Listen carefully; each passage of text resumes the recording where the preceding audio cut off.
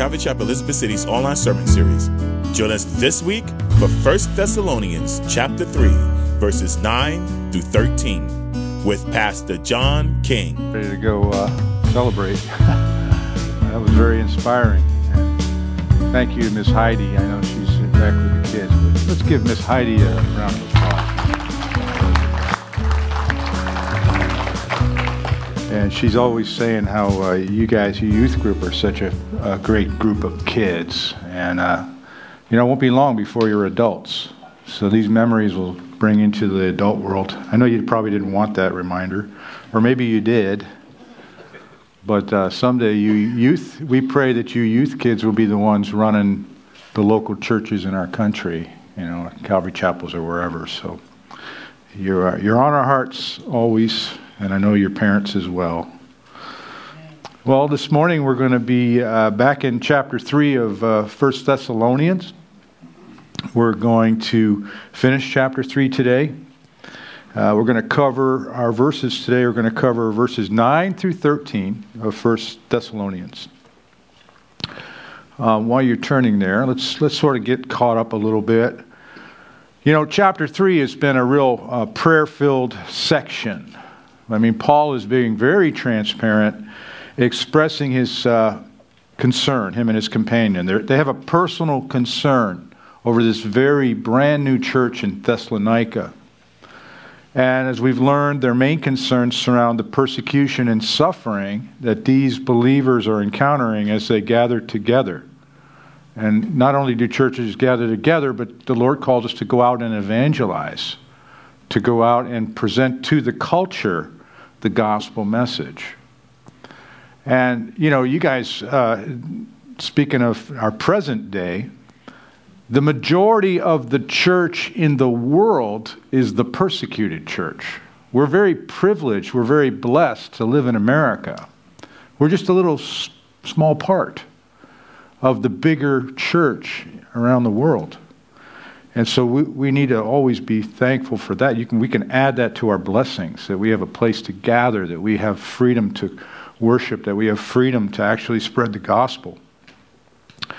But he decided, we saw that Paul, he was so concerned about this church that he decided he would send his best, Timothy, to go to minister to them.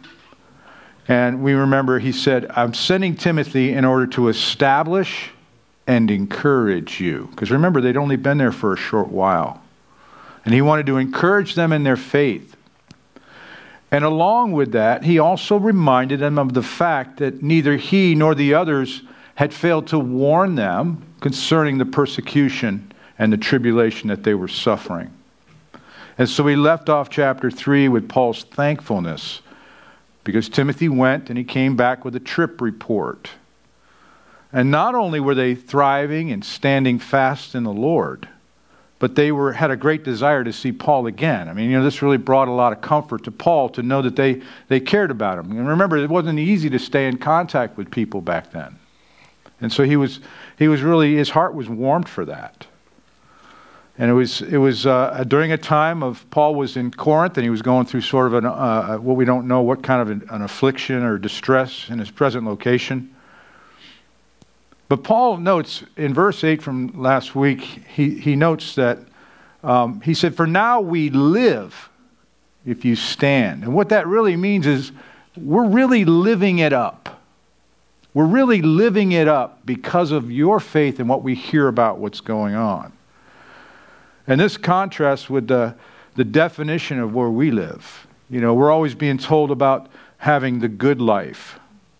How to have a good life, how to have good looks, how to have prosperity, how to have a good education, how about some adventure and excitement. All those things are good, but that's how we define it. Yet for the Apostle Paul, he defined the good life as knowing and being encouraged by the faith of others. If seeking the good life is your only focus, then you'll never get off the hamster wheel. You'll never stop pursuing it. I like what Chuck Swindoll said. When left to ourselves, you and I, we substitute the artificial for the authentic, the phony for the real, particularly in the mental, emotional, and spiritual realms that we are in. Mentally, we substitute knowledge or even information for true wisdom. Emotionally, we substitute feelings or opinions for true facts. And then spiritually, we substitute the temporal and the earthly for the eternal and the heavenly. And he says this, and I agree. He says, yet when we rely on our own imaginations, it becomes impossible to answer the question, what does it mean to really live? And so we're going to finish chapter 3 today, and we're going to see Paul's prayerful response to the news that they had received from Timothy's trip report. And in this prayer, Paul's going to acknowledge the work that God has done. He's going to throw in and add some personal concerns regarding their need for them to start to mature in the faith. So it's one thing to be saved, but it's a whole other thing to grow and be sanctified and grow in the Lord. And then if you're taking notes, he's going to outline 3 main focus points of the prayer. It's not some blissful prayer. First of all, he's going to focus on their personal fellowship with God. He's going to pray about that. He's also going to pray for their increased love for one another and for all people. And then finally, their personal holiness while we patiently wait for the Lord's return. And that is our life, as we patiently wait for the Lord's return. So let's look at our passage, starting with verse 9 of chapter 3. He says, for what thanks can we render to God for you, for all the joy with which we rejoice for your sake before God? Night and day, praying exceedingly that we may see your face and perfect what is lacking in your faith. Now may our God and Father himself and our Lord Jesus Christ direct our way to you. And may the Lord make you increase and abound in love to one another and to all, just as we do to you, so that he may establish your hearts blameless in holiness before our God and Father at the coming of our Lord Jesus Christ with all his saints. Let's bow our heads for a prayer, quick prayer. Father, we thank you for your word. Your word that has changed our life. Your word came into our life. Your word brought us to faith in you. Your word is true nourishment to us. It's food. It's water that washes our hearts and minds.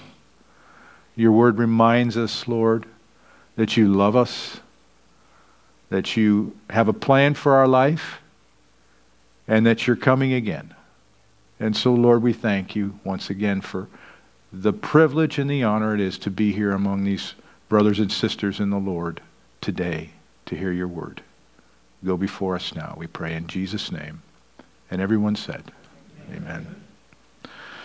So Paul, as you look at his verses 9 through 10, you notice we talked about what he considered the good life.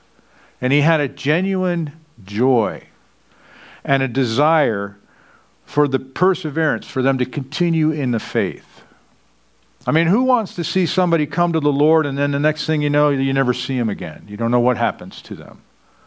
And so he wanted to see that they would persevere and not only stick to it, not only stay where God has called them, not only remain true followers of Jesus, but actually to grow in the Lord.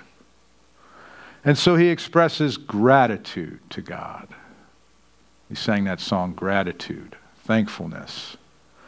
And he gives it to God because we have learned, we know by now, we should know by now, that the ultimate source of gratitude is the good news we receive from God. It's not, from a political system or a location, a geographic location. It's not from a form of philosophy. It's not from an educational environment. But it's just knowing that God is the ultimate source. And so he starts out where he should. He says, for what thanks can we render to God for you? In other words, how can anyone, least of all themselves, repay God for his marvelous work? Nobody can do that. Paul knows that he cannot take credit, and this is important for all of us. It cannot take credit for the believer's perseverance through suffering. When we say praise God, we mean praise God. When we hear that praise report, praise God. And we point to the things that we do for one another, but praise God. And he gives thanks to God, and that's the fact that God strengthened them to endure the persecution that they were going through. He says, what thanks can we render to God for all the joy with which we rejoice for your sake before God? The gladness, the gratitude that Paul had and his companions for receiving the news of their spiritual condition. Just the simple news. The things we take for granted, huh? The simple news of how they were doing. This man was an apostle. He was a shepherd. He had the heart of Jesus. Remember, Paul, he couldn't stand it. He sent Timothy to find out or to know their faith. Because I want to know how you guys are doing. And now notice also too, though, not only was he, very concerned about him, but he prayed fervently. It says, going before God night and day, praying exceedingly, that we may see your face and perfect what is lacking in your faith. Now we're gonna stay here just for a minute. We know about prayer. It's to make supplication. But he says we're praying exceedingly. He says we're praying so much it's beyond measure. I mean, if you tried to time yourself in your personal prayer time and you reached 5 minutes, it would seem like a very long time. If you could go 10 minutes, I guarantee you say, man, my knees are sore. I've been praying a long time. And Paul says we pray beyond measure. We see many examples in Scripture of those who are committed to prayer, okay, and that's why we are committed to prayer. In fact, it's been said that the Word of God and prayer should go together. In 1 Samuel chapter 12, verse 23, he declared this. He said, moreover, as for me, far be it from me that I should sin against the Lord in ceasing to pray for you, but I will teach you the good and the right way. So notice the prayers go with the teaching as well. Night and day. It's never a bad... Can you tell me, raise your hand if you know when it's a bad time to pray. You might say, well, while I'm operating a vehicle, it might be a time to be cautious on how you pray. But we can pray all the time. We've learned that we are wired to have dialogue with God, whatever we're doing. So it's never a bad time to pray. Next, Paul, he turns it personal. He says that we may see your face. He wants to lay eyes on them. And our country went through a really rough time with COVID. You guys know this. These lockdowns were crazy. I mean, maybe it's in your distant memory and you didn't want me to bring it up today. But we were being isolated. Think about it. We were being so isolated from one another. And it was just, quite frankly, overblown. And it really did damage. And suicide rates went really through the roof. Mental illness, everything else. Brothers and sisters, we must be together. We must be together. We are to gather. We want to lay eyes on one another, not in an immoral way, but to be around one another and to fellowship. Next, you'll notice that Paul's prayer request, he's encouraging now. He wants to let them know, and there's a reason for this, which I'll explain in a minute, but he's really concerned that they move towards the maturity of their faith. The Christian life is not static. Organized religion, and I've been a part of it, is all about checking the boxes. Did you go to confession Saturday night? Well, if you didn't, you don't get to have communion the next day. Have you said 5 Hail Marys and 5 Our Fathers? Have you done all those things? It's all about checking the boxes. That's what organized religion is.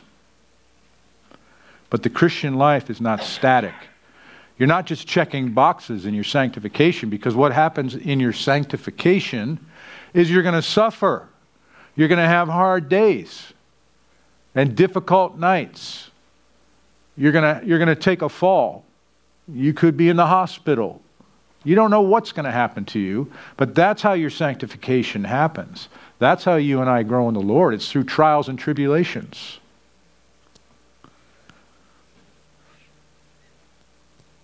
Remember, Jesus said, I am always, or I am with you always, even to the end of the age. I'm with you always. And so he says, I want you to move towards maturity in your faith. He says, and perfect what is lacking in your faith. Katartizo. To perfect means to complete or to prepare. It's used in the Gospel of Mark and elsewhere. It speaks of the mending of fish nets. You know, we're always being, as we come to the Lord, when the Lord gets a hold of your life, in some cases you've made a real mess of it, depending on the age that you are. And the Lord is looking to perfect you. And so it's like, think about mending your nets, mending your soul and your spirit and your mental, everything about you. And that's what he's saying. He wants to perfect. And this comes through the teaching of the Word of God and prayer. He says, what is lacking in your faith? Now, what is lacking in their faith? Well, keep in mind, they've only been a church for a couple months. And Paul and the apostles, they wanted to stay there a little bit longer and get this church established. And they wanted to teach the important, essential doctrines of the faith. And so one of the things and deficiencies they have, and you see that's because the reason this letter was written, and the second one, is that they were ignorant about the second coming of Jesus. They were concerned. People were dying. And they're like, well, what if they die before Jesus returns? And so Paul is going to explain that to us. Not today. But we're going to see that more in chapter 4 and 5 and then in 2 Thessalonians. To understand Christ's coming for his church and then with his church. We're going to talk about all of that, but not today. He says, what is lacking in your faith? Paul was rejoicing over Timothy's definition or his report. And I think it's important to revisit what the definition of faith is. As it relates to God, it's the conviction that God exists and He is the creator and ruler of all things. He is the provider and bestower of eternal salvation through Christ. And as it relates to Christ, faith is a strong and welcome conviction or belief that Jesus is the Messiah, through whom you and I, if we're saved, obtain eternal salvation in the kingdom of God. That's faith. That's what we talk about Christian faith. And these are the defining elements of those of you who have trusted in God, the Father, and the Lord Jesus for our salvation. But notice, Paul points out another essential truth right in the middle of this. And that's that you and I, have not yet arrived. We haven't arrived. Our faith never, on this side of heaven, reaches perfection. We have a place in heaven. Our sins are forgiven. We've been cleansed from all unrighteousness, but there's more. And when we went to the book of Romans, you may recall that the Christian life, as I said earlier, is not static. But you and I go from faith to faith. Lately I've been living on faith. Okay, that should be that's our full life story, living on faith. We go from one chapter of our lives, one page, one moment where we exercise faith, and then we go from the next to the next faith, and we exercise faith to faith. And along the way, faith needs to be tested. One writer put it this way. A good biblical example of tested faith that we all have heard of or are familiar with is Abraham. Father Abraham is a good illustration of this principle. this person writes. Remember, God called him to the land of Canaan. He sent him off. He goes, just go. Take your whole family. Just go. Where am I going? Just follow me. Just go. I mean, how many of you are getting ready to move and you don't know where you're going? You do hear that. But most of the time, we want to have a plan in place. Well, Abraham's faith, and God called him to the land of Canaan. And when he arrived, he discovered a famine. And God permitted that famine so that Abraham's faith might be tested. But unfortunately, Abraham decided to help God. And so he failed that test and he went down to Egypt for help. But each step of the way, God brought circumstances to bear on Abraham that forced him to trust God and to grow in his faith. Because faith is like a muscle, you've heard that. It gets stronger with use. Abraham had problems, as we know, with his worldly nephew Lot. He also had problems with his wife and her handmaid Hagar. And the ultimate test of faith when God asked Abraham to sacrifice his beloved son Isaac. Remember those stories. And this writer says this. He says, faith that cannot be tested cannot be trusted. Faith that cannot be tested can't be trusted. God tries our faith not to destroy it, but to develop it. And if Abraham had not learned to trust God in the famine, he could have never trusted him with other difficulties. So our immediate reaction when we're being tried, when we're being tested, our faith is being tested, is to get it fixed or get it out of here. Just, let's put this behind us. But that's not God's plan. Because faith that is not tested cannot be trusted. Amen? We talk about the apostles' teaching, and Pastor John talked about that several weeks ago. Our Calvary distinctives. We gather together for fellowship, the breaking of bread, and the apostles' teaching and prayer. This is what we would refer to today as the Bible, the New Testament, along with the Old Testament. And that has been given to us as a tool. We have this book. The Bible is what's being used now to perfect our faith. It's to help us to perfect our faith. And we know the basics is it is the foundation of our faith. And Jesus is the chief cornerstone of our faith. Now, how often do you have somebody come to mind who perhaps is a professing Christian, but is not growing in their faith? And the answer is, well, very often. Unfortunately, we see that a lot.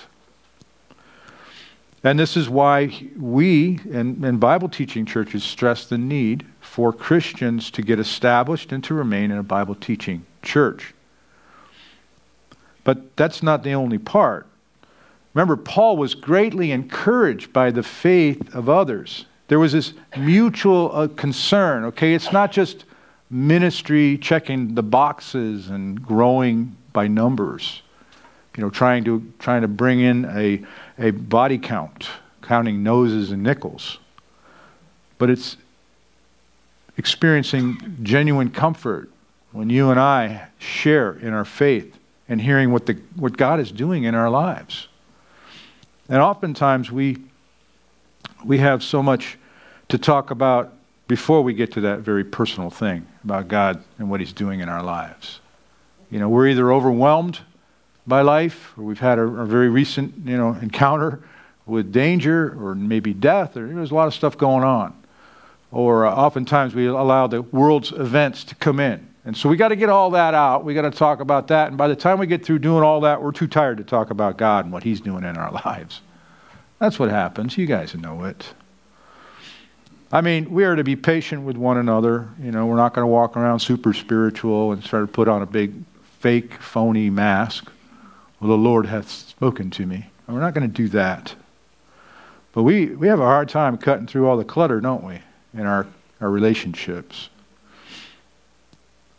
And so you and I, we all need to seek I'll say loving relationships that allows for those kind of questions. What's the Lord doing in your life? Why is He asking me that? How is your walk with Jesus? Remember, he said, Paul, in verse 5 of chapter 3 in this letter, he said, I sent to know your faith, lest by some means the tempter had tempted you. Satan, our enemy. And then he said, and that our labor might be in vain. Now maybe, you get tired of saying it that way, but how about giving one another encouragement? How about saying, I'm encouraged. I see what the Lord's doing in your life. I'm encouraged to see what He's doing. Praise the Lord. Praise the Lord.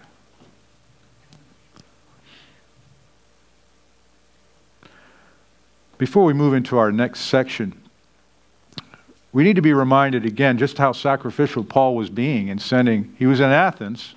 Some of you have actually been to Athens recently. He was in Athens. That was the place. That was the happening place for all the hot topics, the philosophy, everything was going on.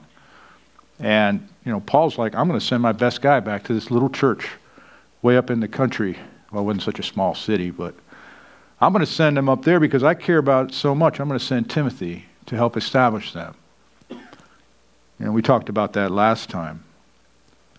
He had their best interests at heart. And this is the difficult part for us, isn't it? Isn't this what's challenging for us? We say we want to have others' best interests at heart, but our own interests always seem to take precedence, don't they? There's a country song that says, I was always on my mind, or something like that. Our own interests always seem to take precedence. And we look at Paul and we know that he was human too. And so his own interests, he would have had internal struggles. And so we need to point it back to God, what God causes us to do as we submit to Him. One writer said it this way, it was the Lord who was causing Paul to increase and abound in love for these Christians. The Lord was doing it. And it doesn't happen naturally. So we have to ask the Lord, Lord, give me a heart of care, give me a heart of compassion, give me patience, give me a heart that says I care more about others than myself. It was the work of Jesus Christ that provided for Paul the motive and the power to live a sacrificial life. We're going to have communion today. We're going to celebrate Jesus' sacrificial life today once again when we take communion. Now moving on to our next section, verses 11 through 13. We're going to look at Paul's prayer focus. And we said earlier, he's already expressed the joy that he has, a desire to see them, a commitment to pray for them a lot.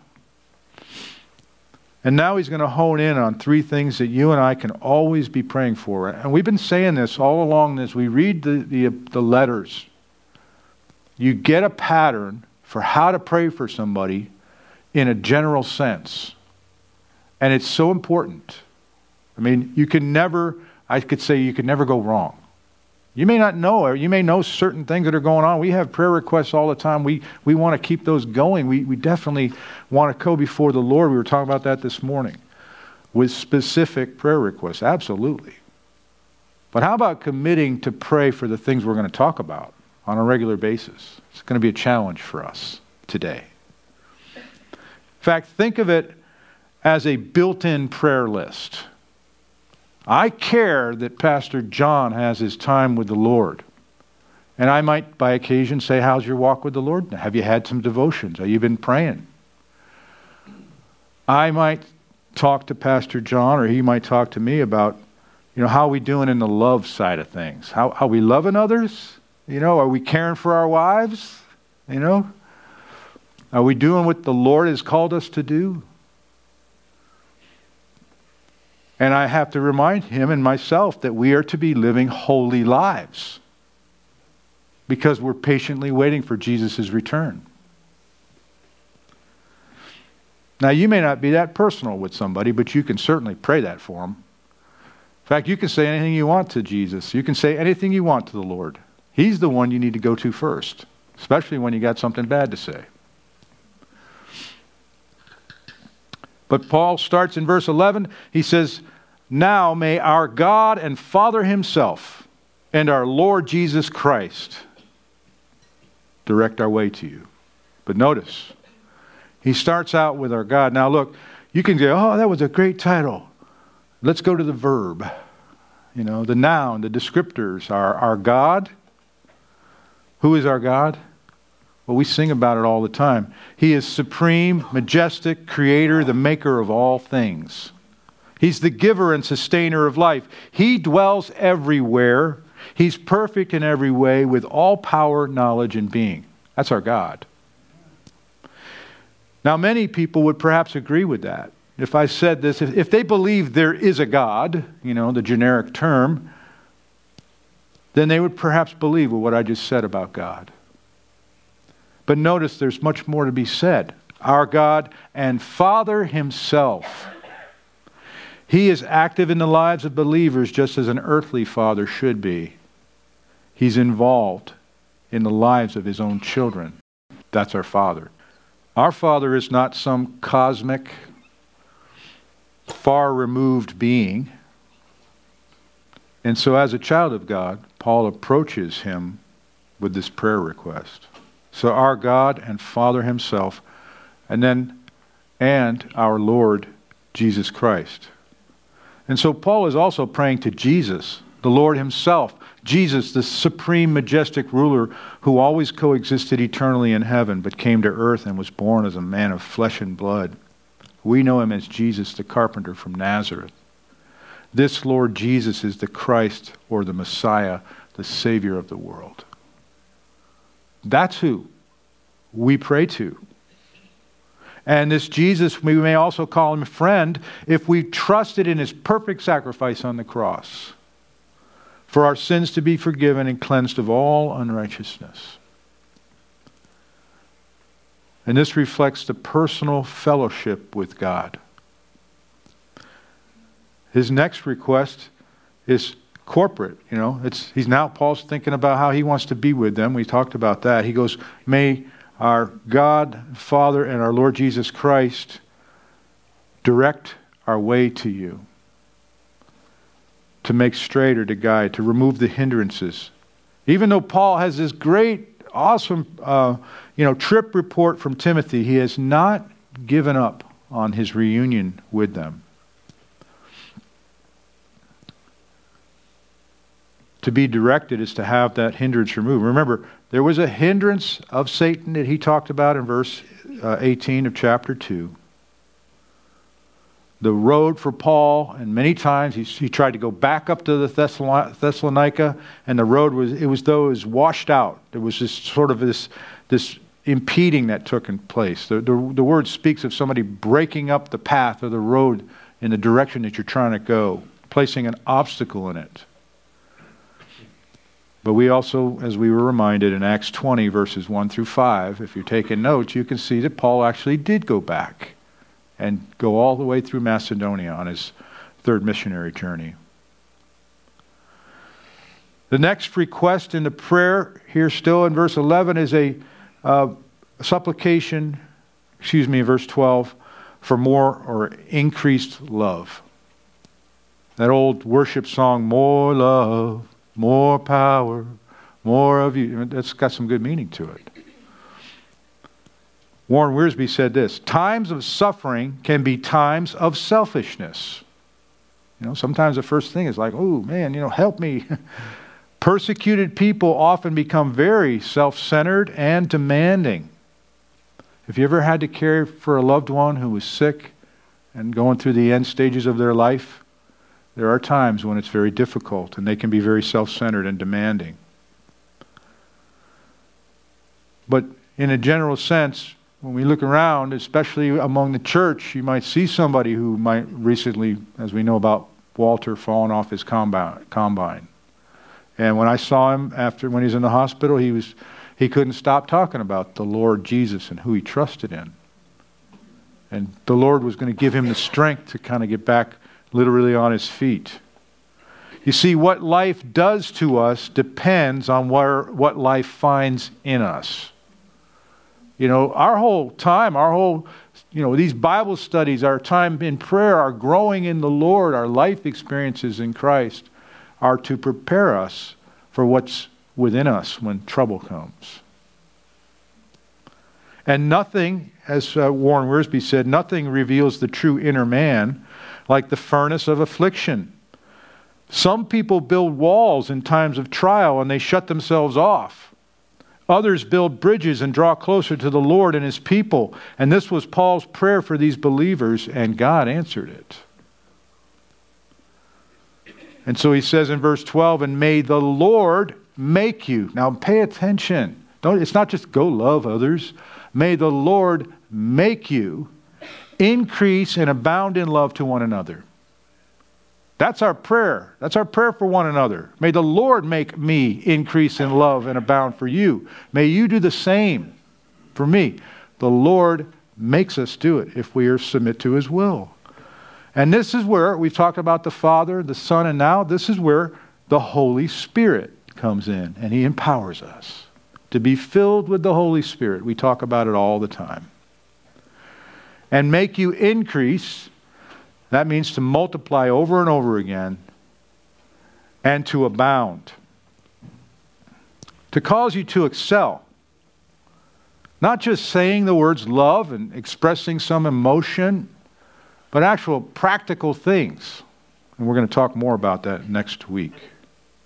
So it's a command and it's enabling. We all know the commands. You know the commandments. When Jesus said, they said to the scribes and Pharisees, kept coming in, what is the greatest commandment? What's the greatest commandment? His disciples. And Jesus in Mark 12, 29 and 31 answered. He said, the first of all the commandments is, hear, O Israel, the Lord our God, the Lord is one.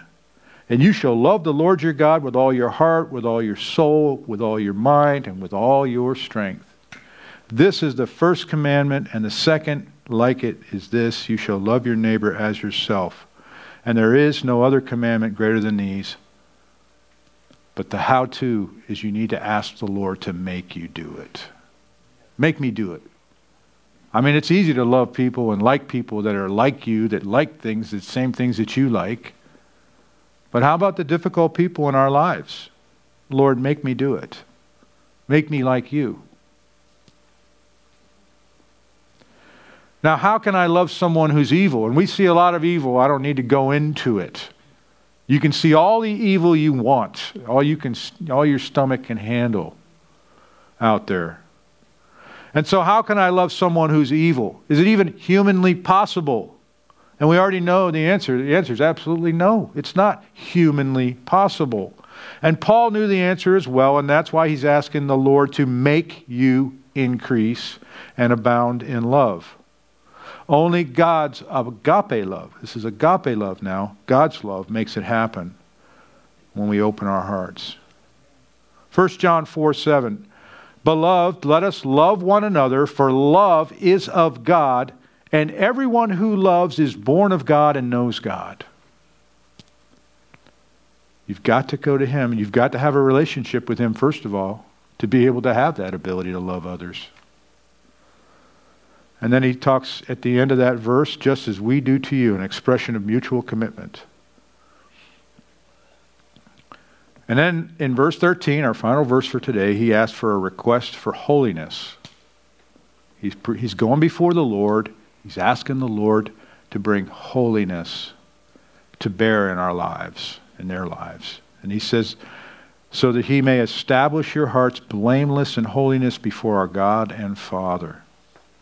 To be established, again, is to be strengthened or to be made firm. Paul uses this verb many times in this letter. And remember, it's the Lord who establishes us, our hearts before God. Look, Jesus is the only one who has the right to do it. He is the only one who has the right to establish our hearts and to present us blameless before the Father. No one else can make us acceptable to God. Nobody else. No thing, no good works, no philosophy. None of that. To make us what? Free from all valid charge. That's what blameless means. To be blameless in His sight. He's talking about holiness. He's talking about moral purity. And when you look at the statistics and the number of men and women who are viewing pornography in the church on a very regular basis. Yes, there's forgiveness. Yes, there's cleansing from unrighteousness. But it's such a strong drug, and that's what it is. Pornography is a drug. It's such a powerful drug that it'll try to take you down and destroy relationships. And so we're going to talk more about that sexual purity in our next message. I expect all of us to be here, right? Our favorite topics, right? But we need it. We need to know what the Lord's heart is on these matters, because the time, I believe, is short. I don't know. I don't know a date. There isn't a single word in Scripture that tells me when Jesus is going to rapture the church. Not a single one. So we preach the Bible. But only the Lord Jesus Christ has the power and the ability to present us blameless before God the Father. He lived a blameless life. He rose from the dead, and He defeated sin and death. That's what He did. So we've talked about who would establish us, and that would be Jesus. Now, when? And he says at the end of this verse, at the coming of our Lord Jesus Christ with all His saints. The coming of our Lord. The word coming is a parousia. This speaks of the second coming of Christ. Notice, with all His saints. Well, He wouldn't be able to come back with all His saints if He hadn't come for them first. So keep that in mind when we get to talking about the rapture. So He's coming with all His saints, and that means the angels, all the believers that He's come and got, the church that He's came and rescued from this world before the Great Tribulation. The word saints mean that we're set apart. We are exclusively His. All because of Him. Paul wanted them to be firmly planted in their faith. That was his concern. He wanted to make sure the instruction got back to them. He wanted to visit them himself, because God's second coming is a divine certainty. And you and I will only be on one side or the other when Jesus returns. Chuck Swindoll said this. Think about it in our modern day world. He says, the world may chip away at God's standards or blast them with the dynamite of anything that goes, this code of carnality, he calls it. But when Christ comes again, we won't be standing before a human judge with a set of scales that are rigged in favor of the sinner. God's idea of right and wrong will be the final standard. And unlike human judges, the divine judge doesn't need to hear evidence or entertain arguments to make his best guess regarding innocence or guilt. He alone knows all things, even the thoughts and the intentions of the heart. And so if you're a Christian and you know Jesus Christ is your Lord and Savior, He is your only defense attorney. Because nobody who stands before God without Jesus has nobody to defend them. And that's a sad truth, but we've got to say it. And we've got to let people know that. Love how we do it, how we present that, how we bring that understanding by the power of the Spirit. But as we close, we're getting ready to take communion. As we close, I'd like to ask you guys a question. I'd like to challenge us. This pattern of prayer, this praying for others' personal relationship with the Lord, whether it's salvation or they're growing in the Lord, their faith.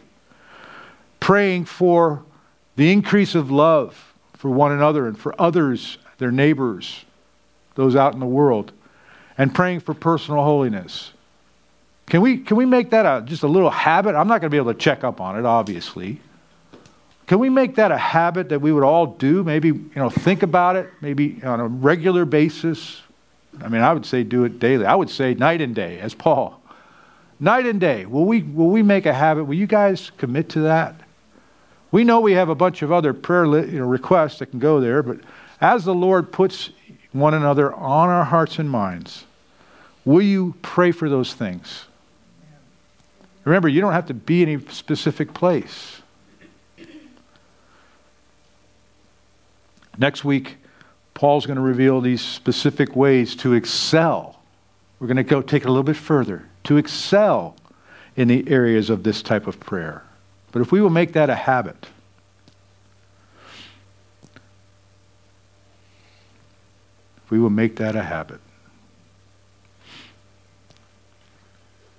let's have the worship team come up and prepare for our communion time.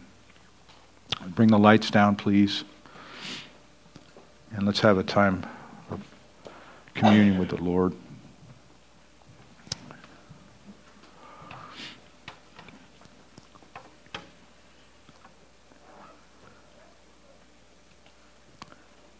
I would ask that we bow our heads and just kind of give some time here to think about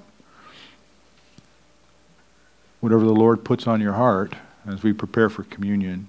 Maybe you're just wanting to get right with God and you want to confess your sins before the Lord before you take the elements, whatever it is.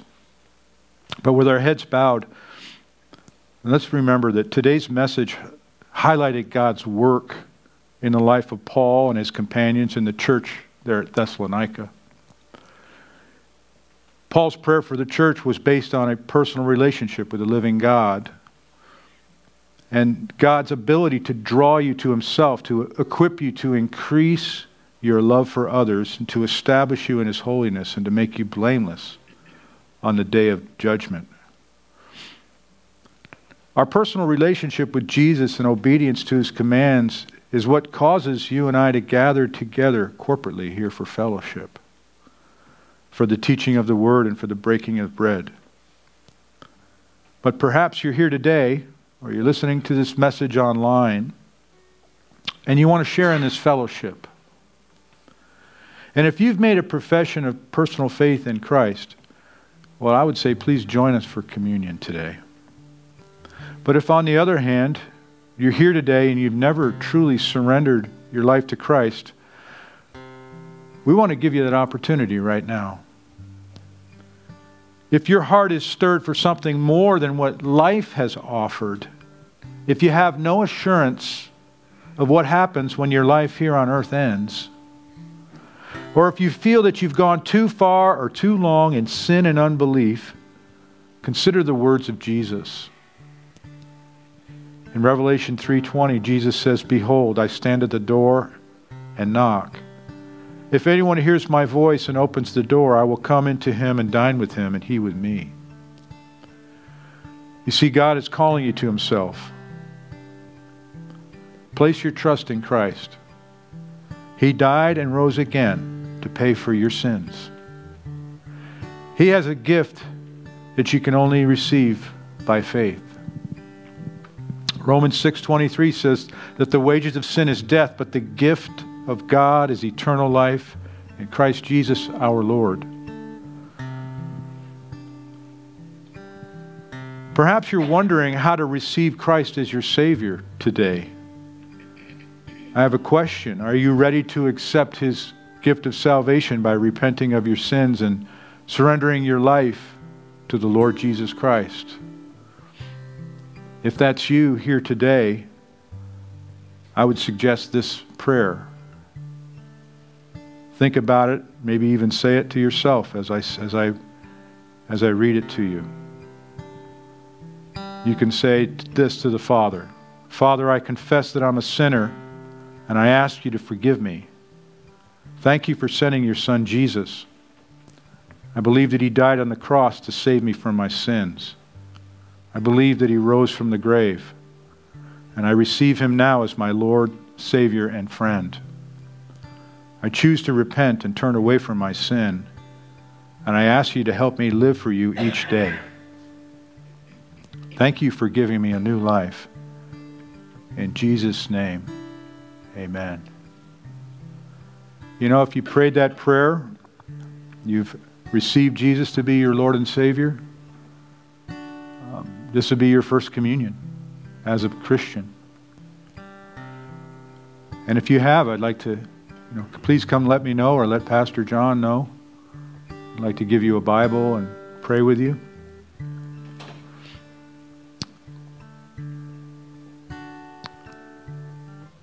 Don't leave today without giving the Lord a chance to do a mighty work in your life, to save your life. As the worship team leads us in a song, I would invite you to come up and take your communion elements and return to your seats.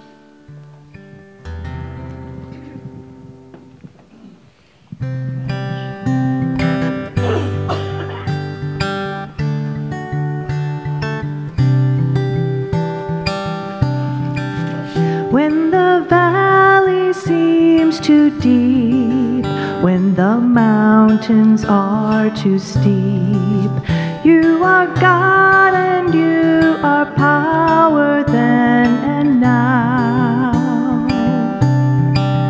When the armies are too strong and the storm is raging on, you are God and you are power then and now. I will walk by faith and not by sight, for you have seen where I will go. I will walk by faith and not by sight, for you know all I do not know. I will trust you, God, and only you alone. When the ocean's far too wide, God, in you I will abide. You are God and you are power then and now. There is triumph in your name. Oh, the enemy you slain. You are God and you are power then and now. I will walk by faith and not by sight, for you have seen where I will go. I will walk by faith and not by sight, for you know all I do not know. I will trust you, God, and only you alone. Your plan is greater than my own. You are always good. Your way leads me to victory. You are always good. You are always good.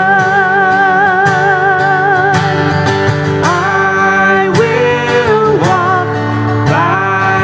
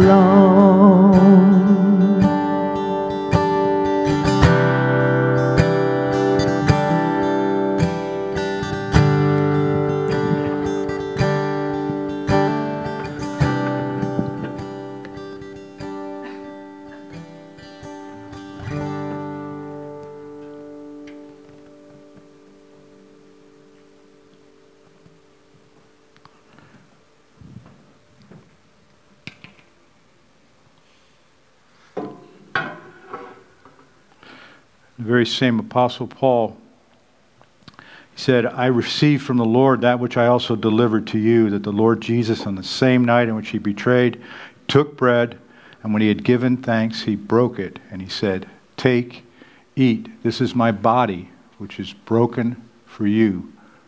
Do this in remembrance of me.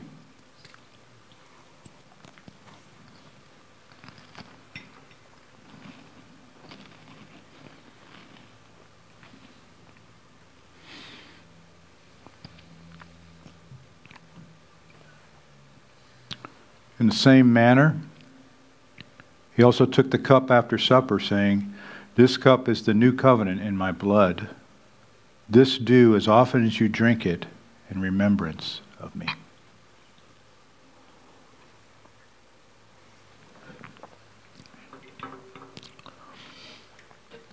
This concludes our service time this week. It's been a pleasure once again. It's been a blessing to be among the saints here at Calvary Chapel. We pray that the Lord would just go before you, Lord, that you would not only grow but flourish in your faith. And remember that prayer, that personal time, that your relationship with the Lord, that you would increase with love, and that you would remain steadfast and patient in holiness for Jesus' return. Amen. Have a great day. God bless. Thank you for joining us today for Calvary Chapel, Elizabeth City's online sermon series. Join us next week as we continue through the Bible, book by book, verse by verse, line by line. God bless.